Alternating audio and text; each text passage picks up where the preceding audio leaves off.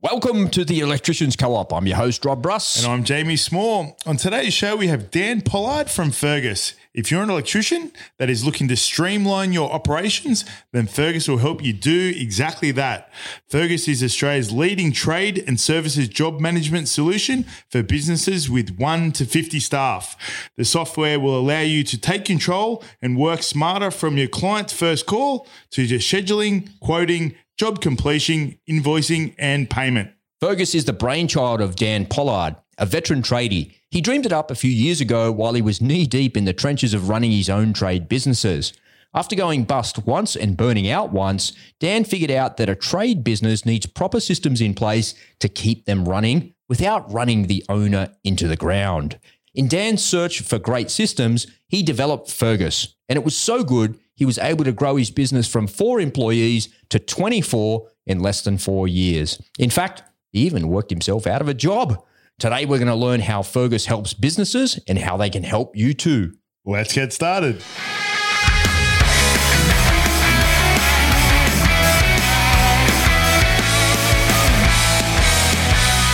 G'day, Jamie. G'day, Robert. How are you? I'm very well. I'm really excited to have Dan here from Fergus. Yeah, man. Super pumped. Yeah, when we first kicked off the Electricians Co-op, there was a bunch of companies that I kind of earmarked to have on the show, and Fergus was one of the ones at the top of the list, actually. So it's a real thrill to have Dan here today, and things are tracking along nicely. But before we get into that, how's your week going, mate? Has it been busy? Funny, I had to duck home and grab a ladder for one of the boys, and we've got a granny flat down the back of our house. Anyway, our tenant said, there's maggots falling from the range hood.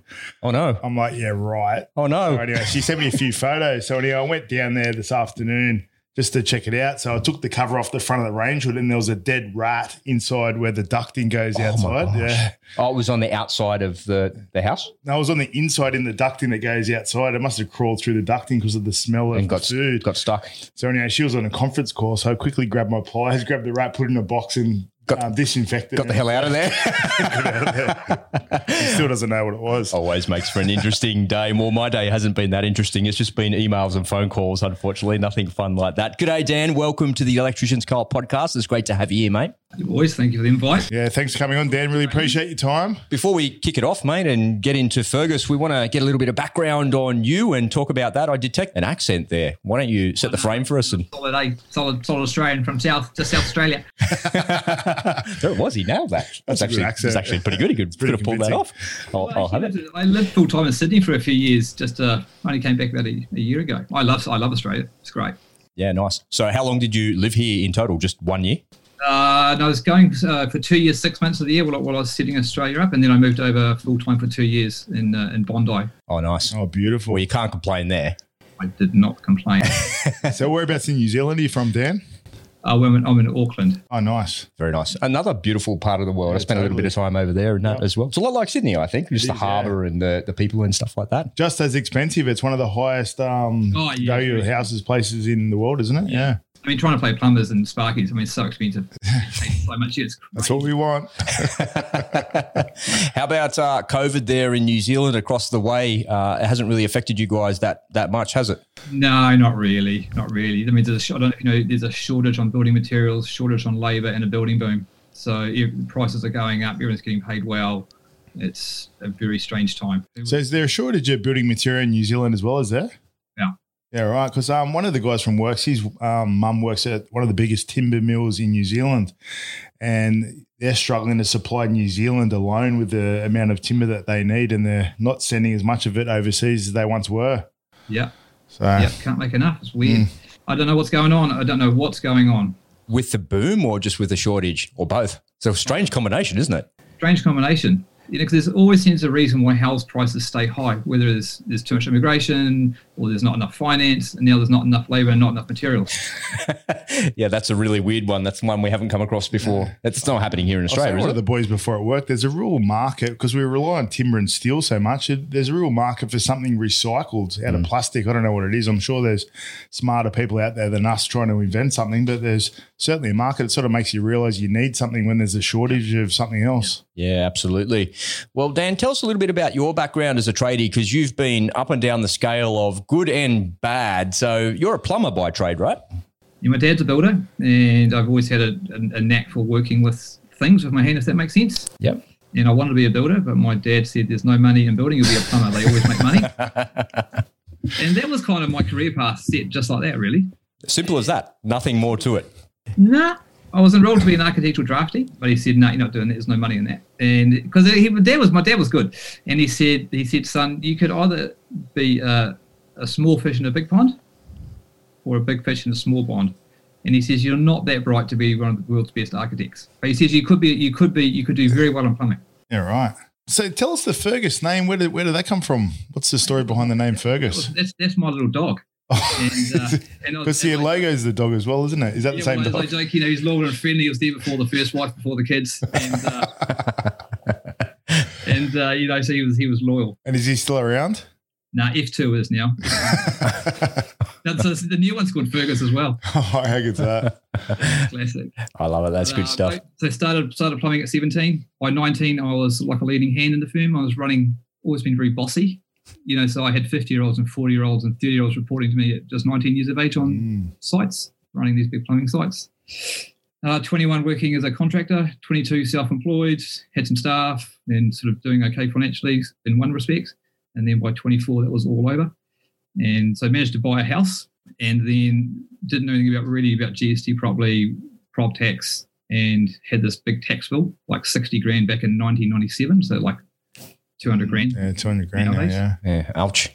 But I was also done. I was done from like working 7 to 5 on the tools, plus paperwork, plus burning through relationships and massive tax bill, couldn't pay it, and was done. Like I was done emotionally, right? Like how the hell do I solve that problem?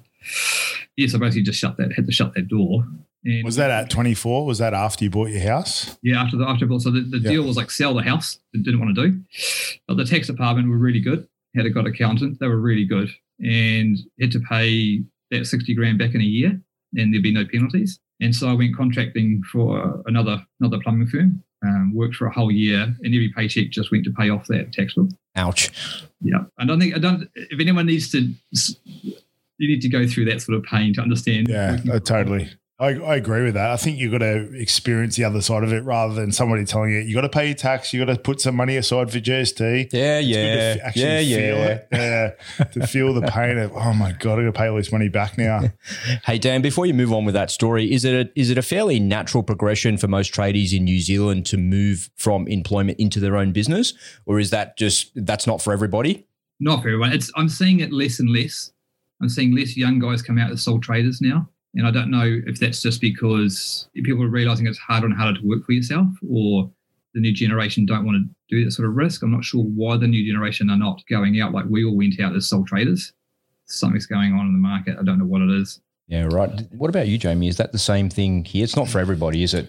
Not everyone wants to have a small business or be in business. I think for me personally, I just automatically think of my guys as you want to do what I want to do, but they don't. They don't. No, not at all. And I think I've always wanted to have career progression for our guys, but they don't always want that. Sometimes guys just want to come to work from 7 or 4 o'clock, 7 or 3:30, and go home and not have to worry about it till the next day. It's not for everyone. And for the guys at work, I sort of paint a bit of a horrific picture of what I do, but it's not all that bad. Now, I really enjoy it, and it's not for everyone. And just the hard part is thinking about it all the time. It's always, even though you might not be physically working or talking to clients or on the computer, the thinking part is a big component. So rather than thinking about my family or whatever, or something else, or something social or entertainment, I'm thinking about work, which I enjoy, but it's not for everyone. But yeah, it seems like a lot of guys in our area are having a crack, but then soon realise that it's not for them. Yeah, because there's a lot that goes with just making money and just turning up to work every day. What are your thoughts on that, Dan? Oh, I wish I'd never started for myself at 22, and wish I'd actually spent more time working in a bigger firm as an operations manager, learning the ropes of actually quoting properly, actually managing jobs properly, learning how to bring jobs in on time and on budget and to an agreed outcome, actually learning how to do that with methodology, actually doing more of a business degree and learning about marketing and sales. Like I literally spent like 7 or 8 years in the wilderness trying to learn all these things, which you could have learned in a couple of years. And I shouldn't have gone through that pain journey. It's the pain journey, right? And so now I'm like, okay, how can we shorten that pain journey to as short as possible.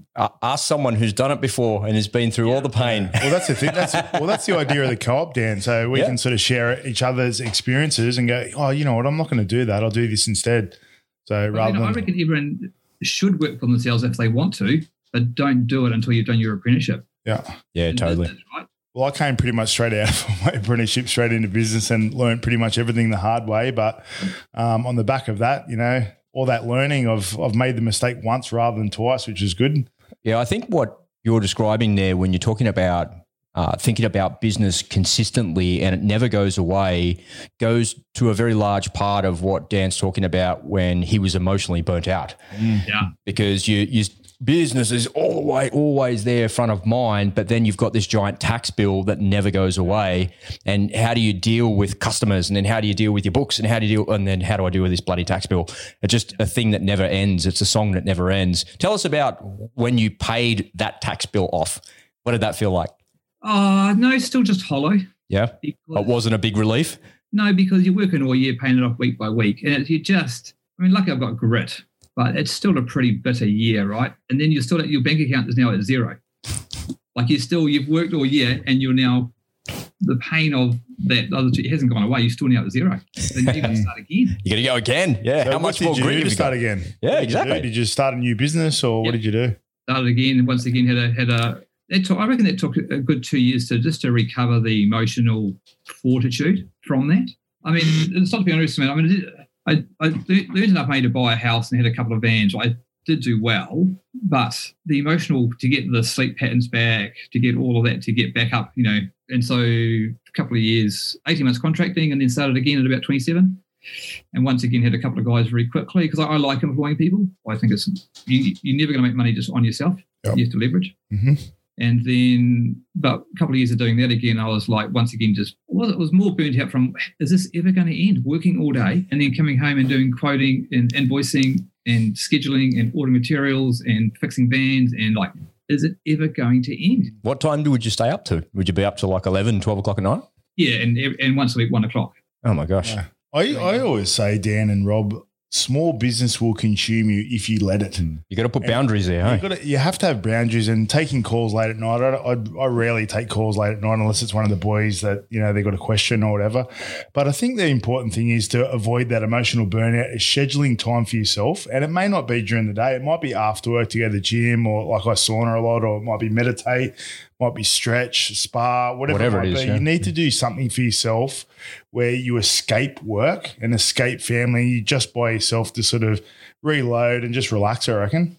Yeah, it's got a lot to do with testosterone in a male's brain. I don't know if you've ever seen those studies when a guy comes home from work at 4 or 5 or 6 o'clock at night and they just plonk on the lounge and they just kind of stare at the TV and the missus is like, what are you doing? Get up and be with the kids, and they're carrying on about that.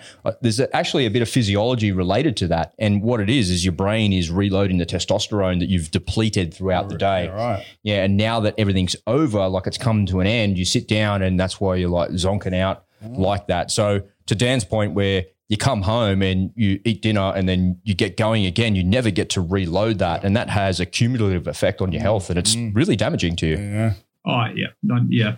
When you guys, I mean, I'm probably a bit older than you guys. You guys look about 32, 35 each. Oh, that's so kind, man. You can come back on this show anytime you like. Thank you. How old are you, Dan? I was 32. He was 30, yeah, by the way. I'm 40. Because it was brutal when we started, right? Because there was no software tools. Yeah. I think it was manual invoicing, manually copying the supplier invoices, manual timesheets. Everything had to be done manually. So is that what inspired you to sort of start what you're doing now, is it? Or no, poverty is what inspired me. Desperation. I love it. You're just solving your own problems, right, is what you're doing there.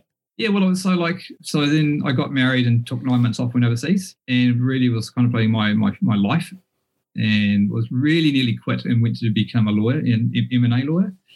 It was also important for everyone to know that I thought I was done until I was about 36, because like a lot of tradies, I have some learning difficulties around like, you know, just focusing and just trying to read instructions and fucking jump around a bit. Yep.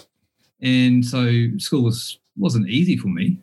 When you battle so hard to learn, I came out with like, I'm not that bright, if that makes sense. And so therefore I just got to work really hard. But at about 29. That year I started reading a lot of books on business, a lot of books. And everyone should read The E-Myth for Contractors, eh? That's a great book, that one. Yeah, life-changing. Everyone needs to read that. And that's when my mind opened up and I discovered that, business is a science. And then I read 12 articles from the Harvard Business School on business, and it was about marketing, sales, customers, finance, all that. And I was like, oh, man, you can spend 10 years at university learning business, and then it's a science. And that was like mind-blowing for me to go, there's no mystery in business. You just got to read the books. And so that was like, okay. And so I learned about value, vision, systems, read the books, and went, oh, yeah, that all makes sense. And so, okay, so I came back to Auckland, I was 30, and the journey from starting university to earning money is 10 years, basically, to get back to the same potential to earn income. And I wasn't prepared to do that. And I was like, okay, but this third business has to go. This third one can't fail. And I'd read a really good motivational book also on Edmund Hillary, who climbed that big mountain in Nepal. The big mountain. Yeah. And he's on our $5 note. Yep. And it talks about why he's on the $5 note. And it's not for climbing Everest. It's being prepared to die that day when he climbed it, because no one else has climbed it, right? So the chance of him dying was very, very high, and he still did it anyway. And so the book talked about, if you're going to do anything of worthwhile, you actually have to be prepared to die, and you have to give everything to it. No plan B. No plan B. Yeah. And I actually took that approach as like, this has to work, and I will die trying to make this third business work. It cannot fail, because otherwise I have a life of poverty ahead of me. Like, it has to work. And I'll go all in and I'll do whatever it takes to build this business. And so I'd worked out why I had failed the other two, and it was just that Lincoln paperwork management, right? Just trying to manage that flow of information from the tradie to the hours to the materials back to the office so you could invoice, right? And so Auckland started at 30, just myself. So got going, a couple of years in, a couple of staff, brand. But the second time I had 2 office people from day one, 2 part-time office people. And they were taking care of bookings and invoicing for me. That comes off your desk straight away. That's one less thing you got to worry about. Yep. So I will always trade profit for time. Always. And so I was like, I'm not working to midnight, 1 o'clock every night, even though I did because of the software company, but for different reasons. But my cash flow issues were never the same, were never as bad, because, and everyone's got to learn, when you first start, you can have part-time office people 2 or 3 hours a day, 2 or 3 times a week, and just add more hours in as it goes through. And so that was like, never repeated that mistake again. So the worst of my paperwork was never as bad as it used to be. And then a couple of years in, I was like, right, I need to go get a software system. And so the one thing I was trying to solve was that problem of, how can I create a job, send it to a tradie, he puts his hours on a bit of paper, and it does his timesheet, back costing, and hours on the invoice. So I went looking for it, and it didn't exist. So I was like, all right, well, it's not that hard. I know what I want. So I found a guy who knew about computers, and we did Job Sheet. So that was about 12 years ago. Ended up being the first web-based job management in the world. Yeah, right. You think that it would exist. That came out of New Zealand, of all places. Yeah, right. Amazing. So we built that in 9 months, shipped it, and had about 30 grand of revenue relatively quickly. Wow. It was amazing. So you had a new revenue stream in your business as well. No, well, we had a business falling out. That's another podcast. So that went quite well. Were you still on the tools at this point, Dan? Were you still? Yeah, still growing the plumbing company, paying for the software. Yeah. Learning. Man, I knew nothing about software at this stage. Completely different business altogether. Completely different. Yeah. Back end, front end, mate, mobile. Oh my gosh. Yeah. Learned a lot about computers. Still, I can't write a line of code. And then, so okay, there's things in the software. So I'll do a second one, which was Fergus, and that was another pain journey because the iPhone came out, and then apps came out, and the market changing under us. We couldn't keep up. That's another journey. However, a year in, Fergus is now past job sheet functionality, and the plumbing company is growing. And so in 8 years, I went from just myself to 24, 25 staff in 2 branches in the plumbing company, and had 12 staff in the software company, and had an office in Melbourne, Sydney, Auckland. Wow, that's impressive. Amazing. So just to confirm, you had your plumbing company, you grew it to 24, and you had Fergus running on the side, was it? Or what was your main revenue stream, or what was your main focus, or was it 50-50? Oh, it was all over the place. Like killing me. Like it was so weird, because like the software company did not go well for the first 7 years. Like we were dying every day. It was just had to grind that business out, man. But the plumbing was the cash cow to keep it going, was it? Yeah. Yeah. But the software company was bleeding it dry. I got to 90-day terms because I'd bled so much cash out of the plumbing company to flood onto the software company. Oh my gosh. Gosh. I'm so glad that you're telling that story like this, because it's easy as the outsider to look and go, oh man, look at that Fergus thing. That is so cool. That is so slick, man. That is, wow. They must be killing it. Yeah, but then maybe. Door to door. Yeah, literally, right? Literally. Went up and down this country to every little town and we organised a lady to do bookings. I'd go and spend 2 or 3 days in a town and talk to all the plumbers and sparkies and do in-home demos. I'd be plumbing on the tools, sit on my tradie clothes and go to customers' houses and do demos on the way home or first thing in the morning and still working on the tools just to try and keep it all going. Did you come to resent the actual trade itself and doing the jobs, or was it just a means to an end and you were okay with it? That's complicated, because I think anyone who gets a bit of age under their belt loves the job and has enough of the customers. It's a funny paradox that happens, isn't it? So when was the transition? Are you still at your plumbing company now, or when did you finish that? Sold that for about 7 figures. Wow. Which was my plan. So how many staff did you have when you sold it? The 25 staff. Nice. So and is it still running? Yep, still going. So my plan was to, in 10 years, to build a business and sell it for $1 million. And you did that. You got there. Was that an achievement where you fist bumped and pumped the air and said, come on, man?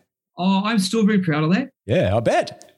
Yeah, I'm still very, it's one of the things in my life I look on with great satisfaction of, because the check is the recognition that you did something and, right, you nailed it. Yeah, very nice. Still a very satisfying moment. So once you got the check, did you transition into full-time at Fergus? Yeah, so that was the deal. So we raised $3.5 million from Australians, basically, from Australian. So to go to Australia and learn how to make first meetings, to go and buy dress pants and dress shirts and dress shoes. No more high vis. Mate, it was so weird. I hadn't worn, the only day I'd worn nice clothes was to my wedding, and that was like 18 years ago, right? How old were you when my wedding clothes were from Lowe's? How old were you when that happened, Dan? That's like a fair chunk of your adult life, like the first half of your adult life, really. I was probably 40 when I first had to wear nice clothes. Yeah, far out. And it was very odd. Felt very uncomfortable. Felt like a peacock. Right? Actually wearing nice clothes that fitted well was like very, very uncomfortable. Going to meetings wearing a dress shirt and pants was very weird. So what did the growth look like when you got into Fergus full time? Was it amazing? Like, was it massive growth compared to what it was like with your plumbing company running at the same time? Oh man, that was just pain. It's just trying to run a plumbing company and run a software company at the same time and have offices in Australia and a plumbing branch on Waiheke Island and having 2 young kids. Yeah, and also in those first few years, I was also completing my drain laying apprenticeship at going to Unitech for studying. I mean, talking about grinding it out. But that's if you want to be successful and don't want to fail, you have to be prepared to go all in. Yeah, I can't help but hear when you're talking about it, it's like you've had multiple careers, but you haven't really, because it was all at the same time.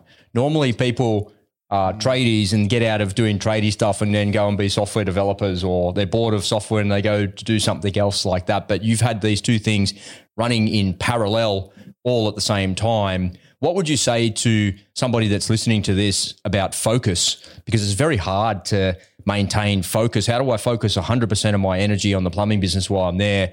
But then when I'm at the software business, I've got 100% of my attention and energy there. That's a very hard thing to divide.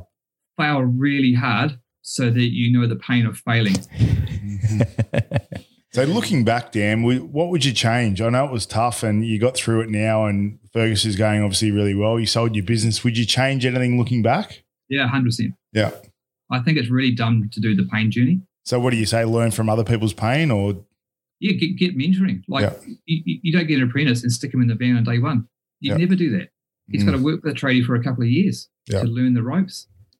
And I just encourage everyone to get business coaching and mentoring and actually learn and understand that business is a science and it's solvable.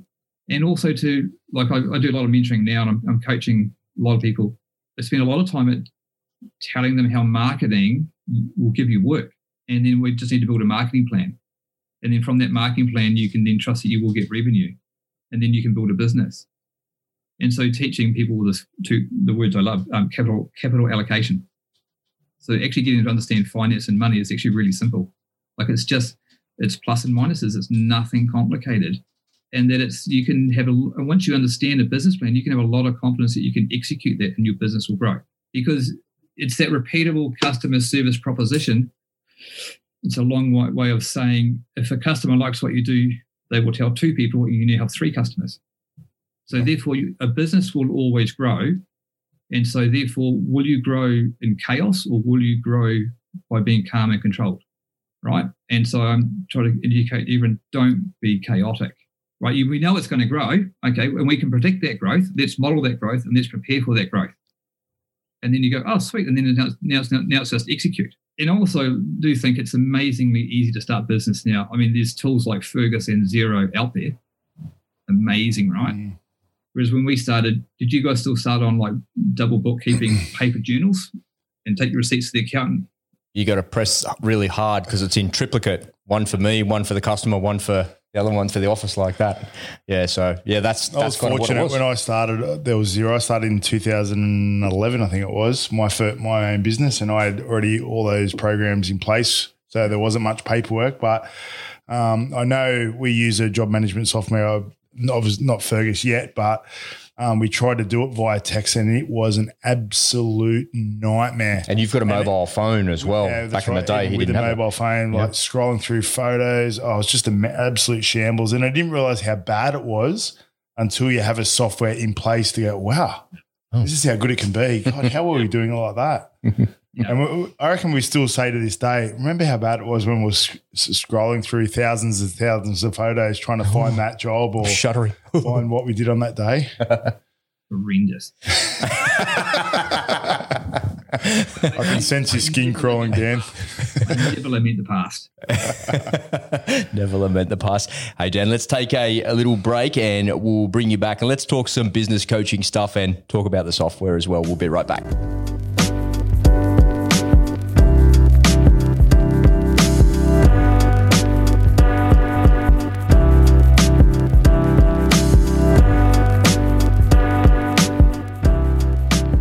Hey there, Rob Russ here. If this is your first time here at the Electricians Co-op, welcome. It's great to have you here. And if you're back for more, welcome back and thank you for your loyalty. Now, if you like what you hear on today's show, make sure you share this podcast with your mates who are electricians. Jamie, myself and Dan want to reach as many people as we can with the Electricians Co-op. We want to help more people to break through to the next level in their career, their business, and their life.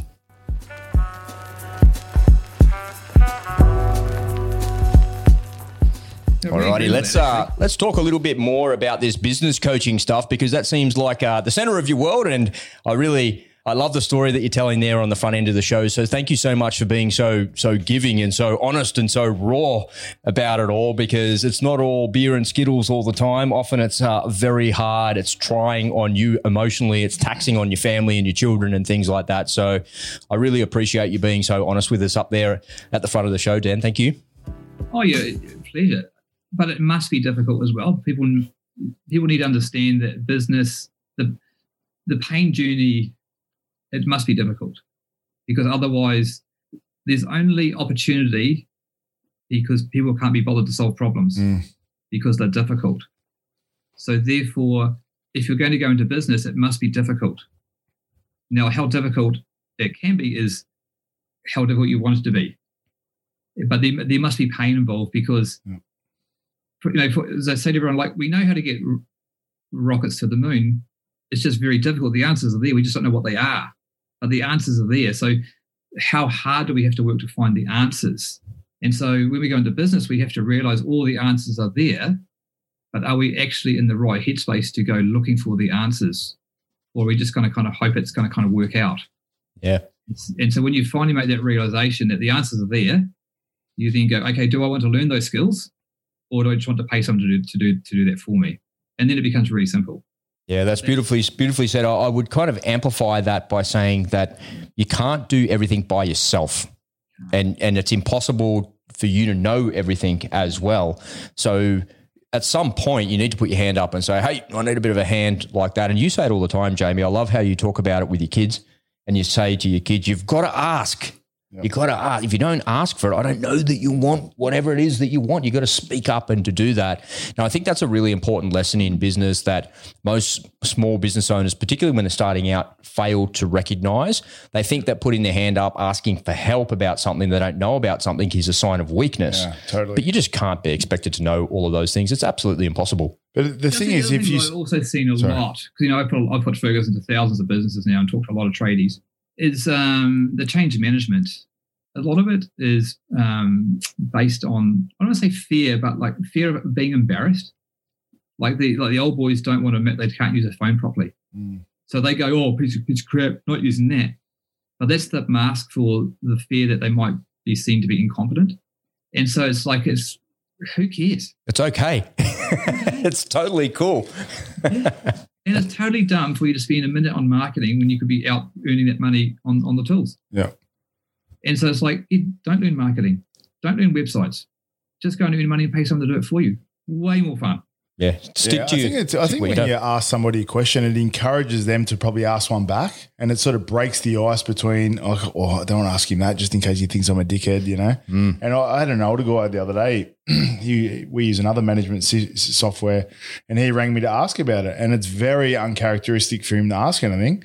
And now he's just asking me questions, and his team's asking me, and I think that's important, particularly for Sparkies, because we're all in this together.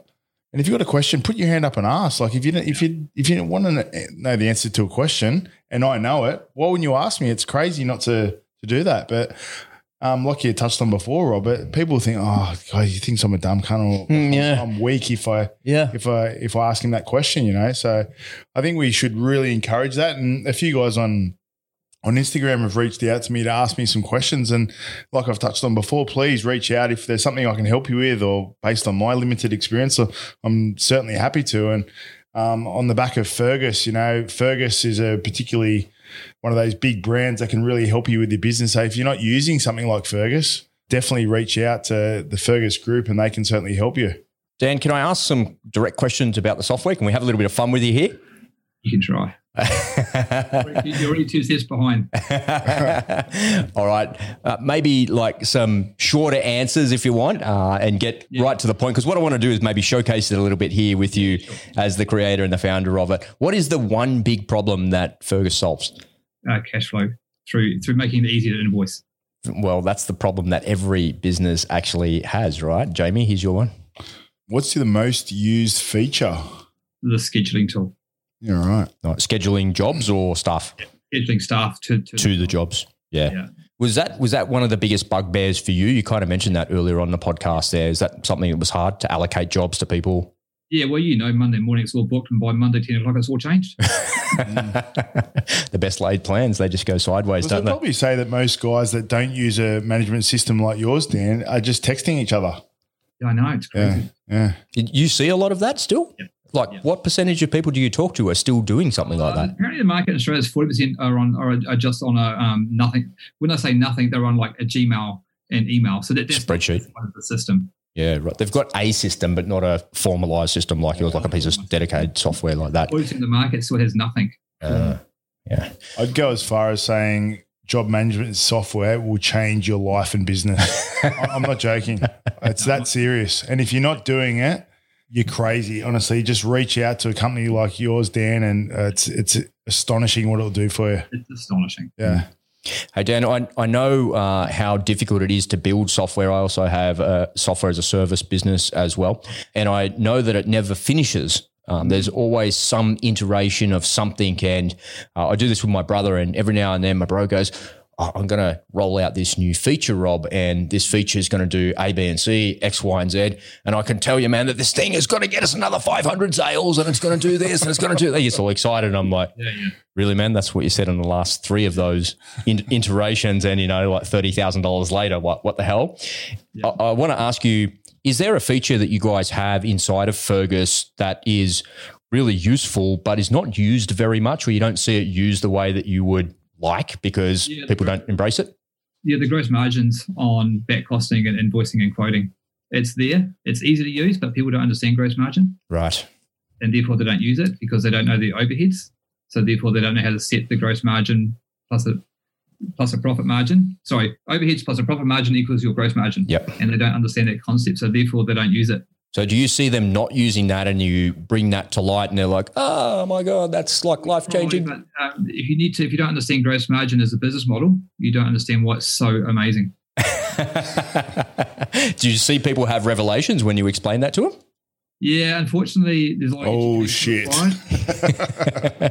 And that's why you need business mentoring and coaching to understand how gross margin as a business model actually works. Because once you get it, you go, oh my God, how easy is business?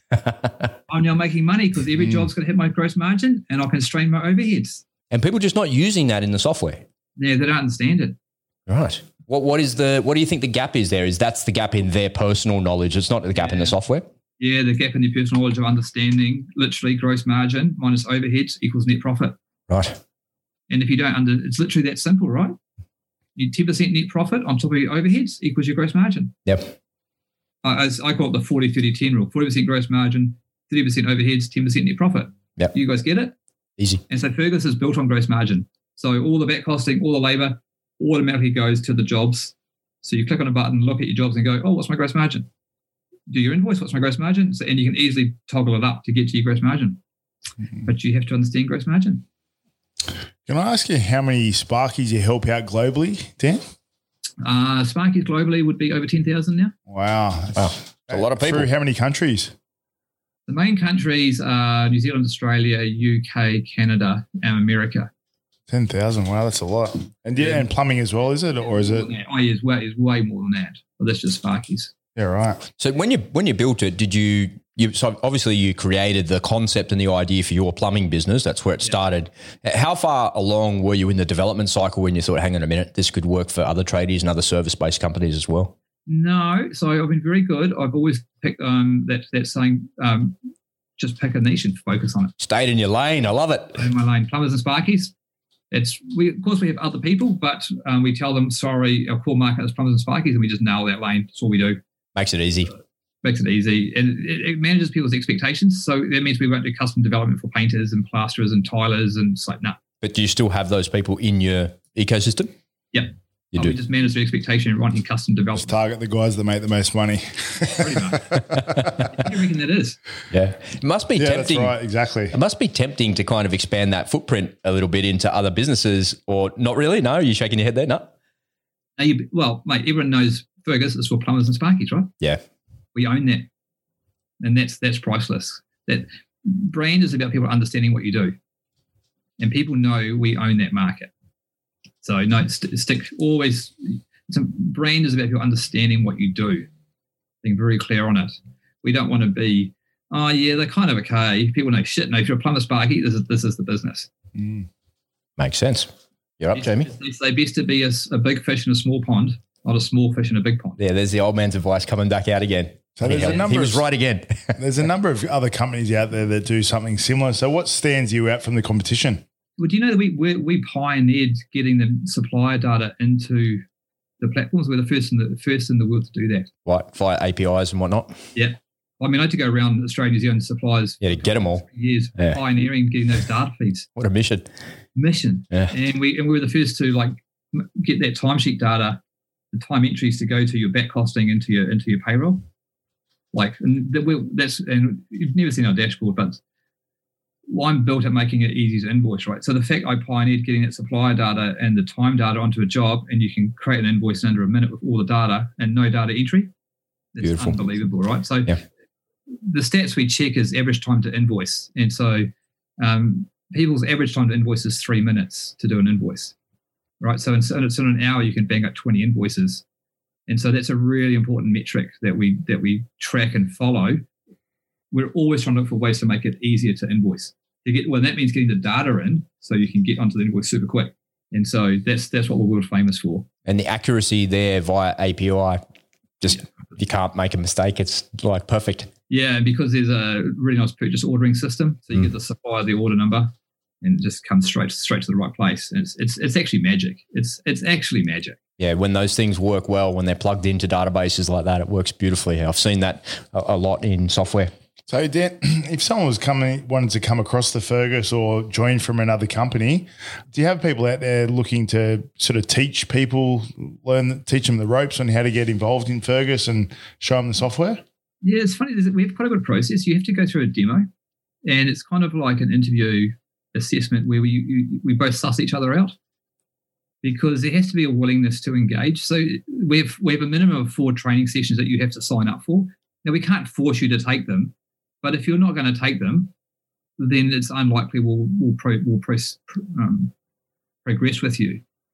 Because if you're not going to take up the training, the chance of you having a successful experience are diminishing. Well, that's a commitment to each other, isn't it? It is, because you need to have the time to commit to a system. So if you can't commit to 4 1-hour training sessions, how are you ever going to learn Fergus? It's impossible. And so it's like, well, you're not going to have a successful time. Are you sure you want to do this? And most people take it up. But like, it's that commitment that you've got to learn to say no to customers, right? Everyone learns that, right? After about 10 years of, you go, oh, some people aren't working for. And so isn't it funny, because crappy people have crappy friends, eh? Yeah. We take that a step further and talk about firing customers all the time, don't we, Jamie? And you would have been there too. I often say that, Dan. I won't mention the builders, but shit builders have shit clients. Yeah. And we're dragged into You're on the receiving end. Yeah, totally. Yeah. So I agree with that. Yeah. So that's therefore, they've got the ethos, we're still prepared to say no to anyone. Because if you're not going, and so therefore, that's the interview. You say, yep, cool. So then we have what's called customer success. And so success is only concerned about you achieving an outcome. So that's unlimited training, free training. So that will go through to helping you set your employees up. Because I understand tradies are not, all of them are really comfortable with computers. So we've got that free support with actual people employed in the office who will actually just do the data entry for you to make it easy. Help you get set up and understand the system and how it works. Yeah, you just need to see it a couple of times once you see it. Yep, and so that's why we have real people, because real people, and it's all done by Zoom nowadays, right? Which is great. Yeah, so easy. And so the other ones who take away that fear, right? Because once you're set up and have some training sessions, okay, you're away. And so that's why there's 4 of them, because we found that that's what you need. You need 4 hours, 1 week apart, to get you through the whole thing comfortably. Yeah, nice one. Hey, when I look at your website, Dan, you've got a lot of partners on there as well that you plug into. So there's a lot of things that you can do with this software. Tell us about those partners. So if someone's not familiar with Fergus, they've heard of it before, they've never encountered it, you've got partners that we can plug into this, suppliers, all those sorts of things you're talking about there. Can you just expand on that for us a little bit? I'll give you the sales pitch, eh? Yeah, let's hear it. Yeah, let's go. So when I was talking to finance people trying to raise money to explain Fergus, I'd say, okay, so 25 staff. So in 1 calendar year, I would do 6,000 unique projects for customers. So we would do about 11,000 invoices. We would do about 15,000 scheduled site visits to do all that work. We would process 30,000 supply documents. We would do about 3,000 quotes, 2,500 gas certs, about 10,000 health and safety audits. Far out. So I built a system that automates most of those tasks. So that's what we call either job management or practice software management. But Fergus is not financial management, right? So you do invoicing in Fergus, but all the reconciliation, all the finance happens in Xero. So all MYOB or QuickBooks. So those are major integrations. And then the other major integrations are going to be your suppliers. So we've got nearly all the major suppliers in Australasia, and that's where all their invoices will come straight into the platform. And that's why there's so many of them. Because we just want that, because I know from myself the pain of cash flow is all stress is related to cash flow, basically. As soon as you solve cash flow, everything else just becomes sort of manageable. And so therefore the single biggest pain point to solve in a trade business is to get that supplier data in. Nice. And is that an ever evolving list that's always growing? Yeah, never ending. You're constantly adding them to it. So you're never going to get them all. No. Well, we're doing a new thing at the moment, but that's boring. But no, it's amazing. We're doing just an email ingestion, so you can just, so if the suppliers don't do an API, they can just email us their invoice and we can suck it in off an email. Right, and then it just gets processed inside of your system. Yeah, it'd be really cool. Yeah, hey, Dan, can you tell us about a success story where you've had a guy, maybe like I used to do with your text messaging, everything on paper, faxing or whatever, to where they are now based off working with Fergus? Man, there's so many. There's so many. It's unbelievable how many. Can you give us an example of someone that you've spoken to or heard of? The classic one, I don't know if you've seen the video with Milady. Have you ever seen the video with Milady? No. So it's like a third generation electrical firm. And they've got a warehouse, like 15 staff, been around forever. And they were sort of on paper, really. And they put Fergus in. And they were like, it was life-changing. We're now making money. We just had no idea how much money was just walking out. The parts, materials, labour, just missing. Just not tracking anything. Just going missing. I mean, the amount of people that still reach out to me, email me and say, you've changed my life, is legendary. That makes it all worth it, doesn't it? It does make it worth it. Yeah. And, because our mission statement is to improve the lives of tradies, right? And it may sound a bit glib when you first hear it. But I touched on a point that you raised before is because, I've dedicated a large chunk of my life into the software because a good mate of mine, Brett, he took his own life because the business was going bad and he had 4 kids. And he blew his head off with a ramset gun. Wow. Tragic.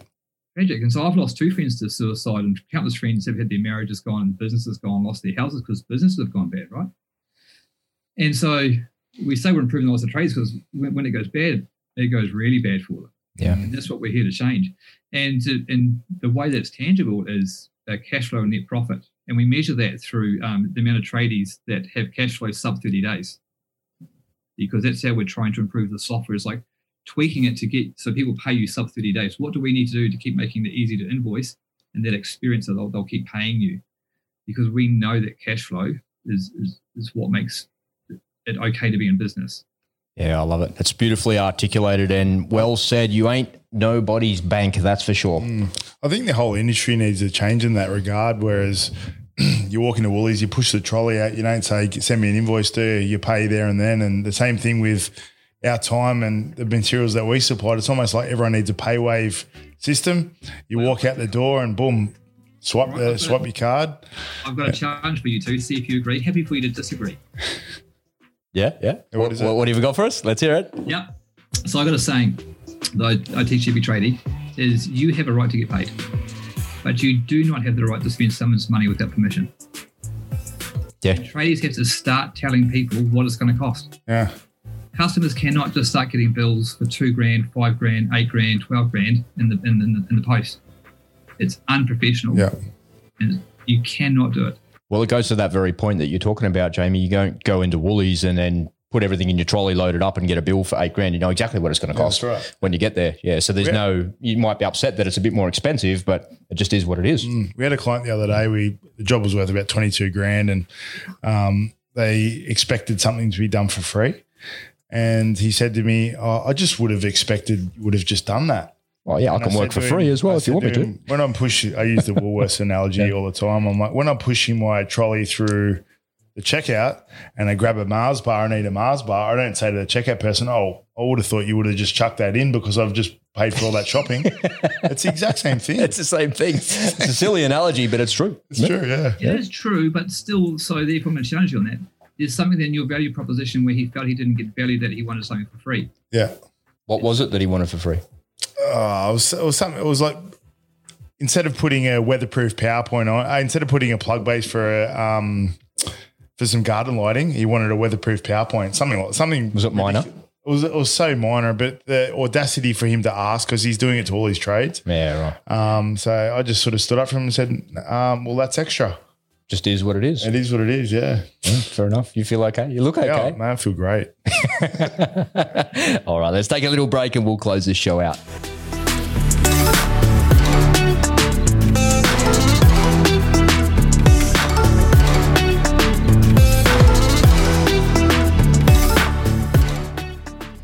Well, Dan, as we're bumping up against an hour here, I just wanted to say thank you so much for dialing in from Auckland again today. Really appreciate you spending some time with us. As we get to the end of these podcasts, I always like to ask the guests if they wanted to add anything that maybe we left out. We covered a lot of ground, as I said. Is there something you wanted to add or did we cover it all for you? Yes, mate, there's so much to talk about. I'd like to come back on. There's so much to talk about how to manage customers and manage staff so that they work. How do you get people to willingly work for you? Well, I'd love to have you back and we can talk about that conversation for sure. That's definitely on the cards. Would you be up for another episode with us? Yeah, no. Awesome. I just don't want to see other tradies suffer what we've all suffered when it's so many ways to make it easier. Yeah, absolutely. Absolutely. Also, I do want people to realise, I do think in many ways business is harder now, and especially with all the compliance and health and safety and tax. It's much more difficult now to be in business. There's a lot more stresses in other ways now. Yeah, absolutely. Well, let's get some more time carved out on the calendar and we'll have you back on and we'll talk about some leadership things and maybe some business mentoring, coaching type stuff and the services that you offer there, because we'd love to see some more of that. Dan, if people wanted to connect with you and to find out more about Fergus, what's the best way to do that? They can just go hello@fergus.com, or if they need to, they can go dan@fergus.com if they need to talk to me directly. I'm happy to. Always like talking to people. Okay. Did we mention we got that promo code for 2 months free? We got a little deal going in for the Electricians Co-op listeners out there. If you just head over to the website and you enter the promo code TEC21, that's Tango Echo Charlie 21. If you can't remember that, just take a little peek at the show notes and all of the details will be right there. Can you tell us, Dan, what that little offer actually entails? Because it's a pretty good deal. No, that's 2 months free. 2 months free for your whole team, onboarding, training, the lot. That's a lot. Free not to grab it. It's a lot. Get on board, guys. Yeah, get on board, ladies and gentlemen. That's 2 months worth of Fergus for free. That's and the training there as well. That's a really good one. Dan, do you have a preferred social media with Fergus? Is it Instagram, Facebook, Twitter, YouTube, something like that? Man, I'm so famous on private now. On what? What are you famous on? He's so famous, he's private. He just extracted himself from the public eye, behind the scenes, typing on a computer. No, he said he couldn't code. He's telling the people that are coding there to type away. Come on, hurry up. No, I've missed that boat.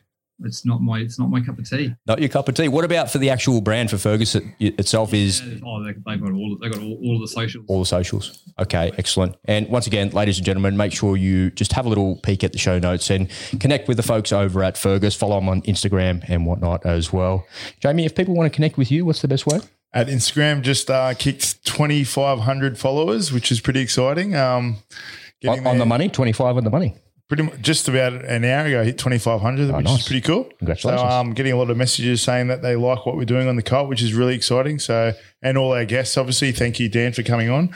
But at Pro Image Electrical or via Facebook. What about you, Rob? Mate, we can have a connection at rob.brus77 or the Electricians Co-op Instagram is now the preference. Right. Yeah, we're live on the Instagram page, so please follow us on there as well. Just at the Electricians Co-op, nice and simple, and you can find us over there. There's a whole bunch of stuff coming over the next. I'm going to tell you about that. There's a whole bunch of people that are going to be helping us soon, and I've got a little plan with Instagram. We're partners, aren't we? We're going to go right past 2,500 followers, like quick smart, man. We're just going to go. Yeah, bring it on. Yeah, we'll go right past that. It'll be a bit of fun. We'll get it overseas and do the international thing and have a little bit of fun with that. That's cool. Yeah, I'm looking forward to that. I think the Australian accent's appealing over in America, so looking forward to getting over there. Yeah, it'd be fun there. And we'll bring the Kiwi with us as well, yeah? We'll bring the token Kiwi with us. Just give us your Australian accent again, Dan. Oh, mate, yeah, no, I'll come over. I don't know why that's so funny, but it's funny. I love it. I love it. Hey, have you got a parting comment for us? I got nothing, mate. You got nothing, man. I'm unprepared. I was a little late for the show today, so I got nothing planned. But you weren't flustered for a change, which was good. I was dying for a coffee though. I was nodding off. I had the toothpicks in the eyelids on the way here. So did the strong brew help? Yeah, feeling good now. Yeah, that did the trick. All right, I got a parting comment for you. All I see is victory, baby. All I see is victory. I had that quote somewhere sitting around on my desk, and it kind of just stuck in my head. Hey Dan, thanks so much for spending some time with us here on the Electricians Co-op. We really appreciate it, mate, and we look forward to speaking to you next time. It's bye for now.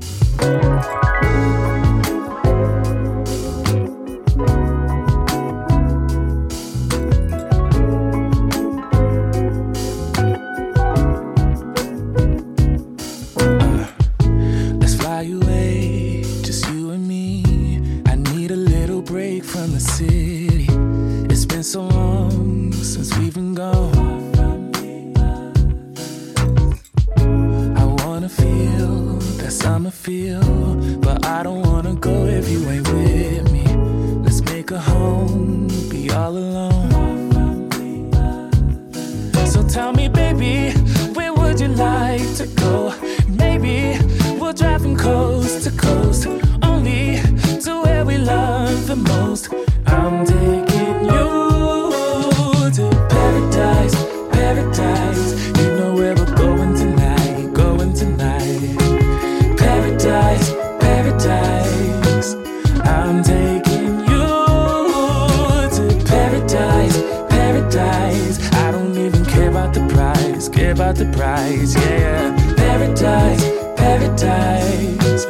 I'm taking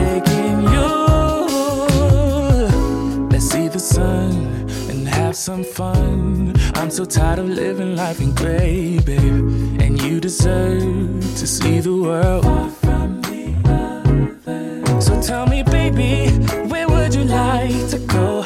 Maybe we'll drive from coast to coast, only to where we love the most. I'm taking you to paradise, paradise. You know where we're going tonight, going tonight. Paradise, paradise. I'm taking you to paradise, paradise. I don't even care about the price, care about the price, yeah. Paradise, paradise. I'm taking you. Come and take a seat next to me, babe. Let this pretty view take your breath away. Baby, we deserve a break from our old ways. Anywhere's home when you're with me. Come and take a seat next to me, babe. Let this pretty view take your breath away. Baby, we deserve a break from our old ways. 'Cause I'm taking you to paradise, paradise. You know where we're going tonight, going tonight. Paradise, paradise. I'm taking you to paradise, paradise. I don't even care about the price, care about the price, yeah. Paradise, paradise. I'm taking you,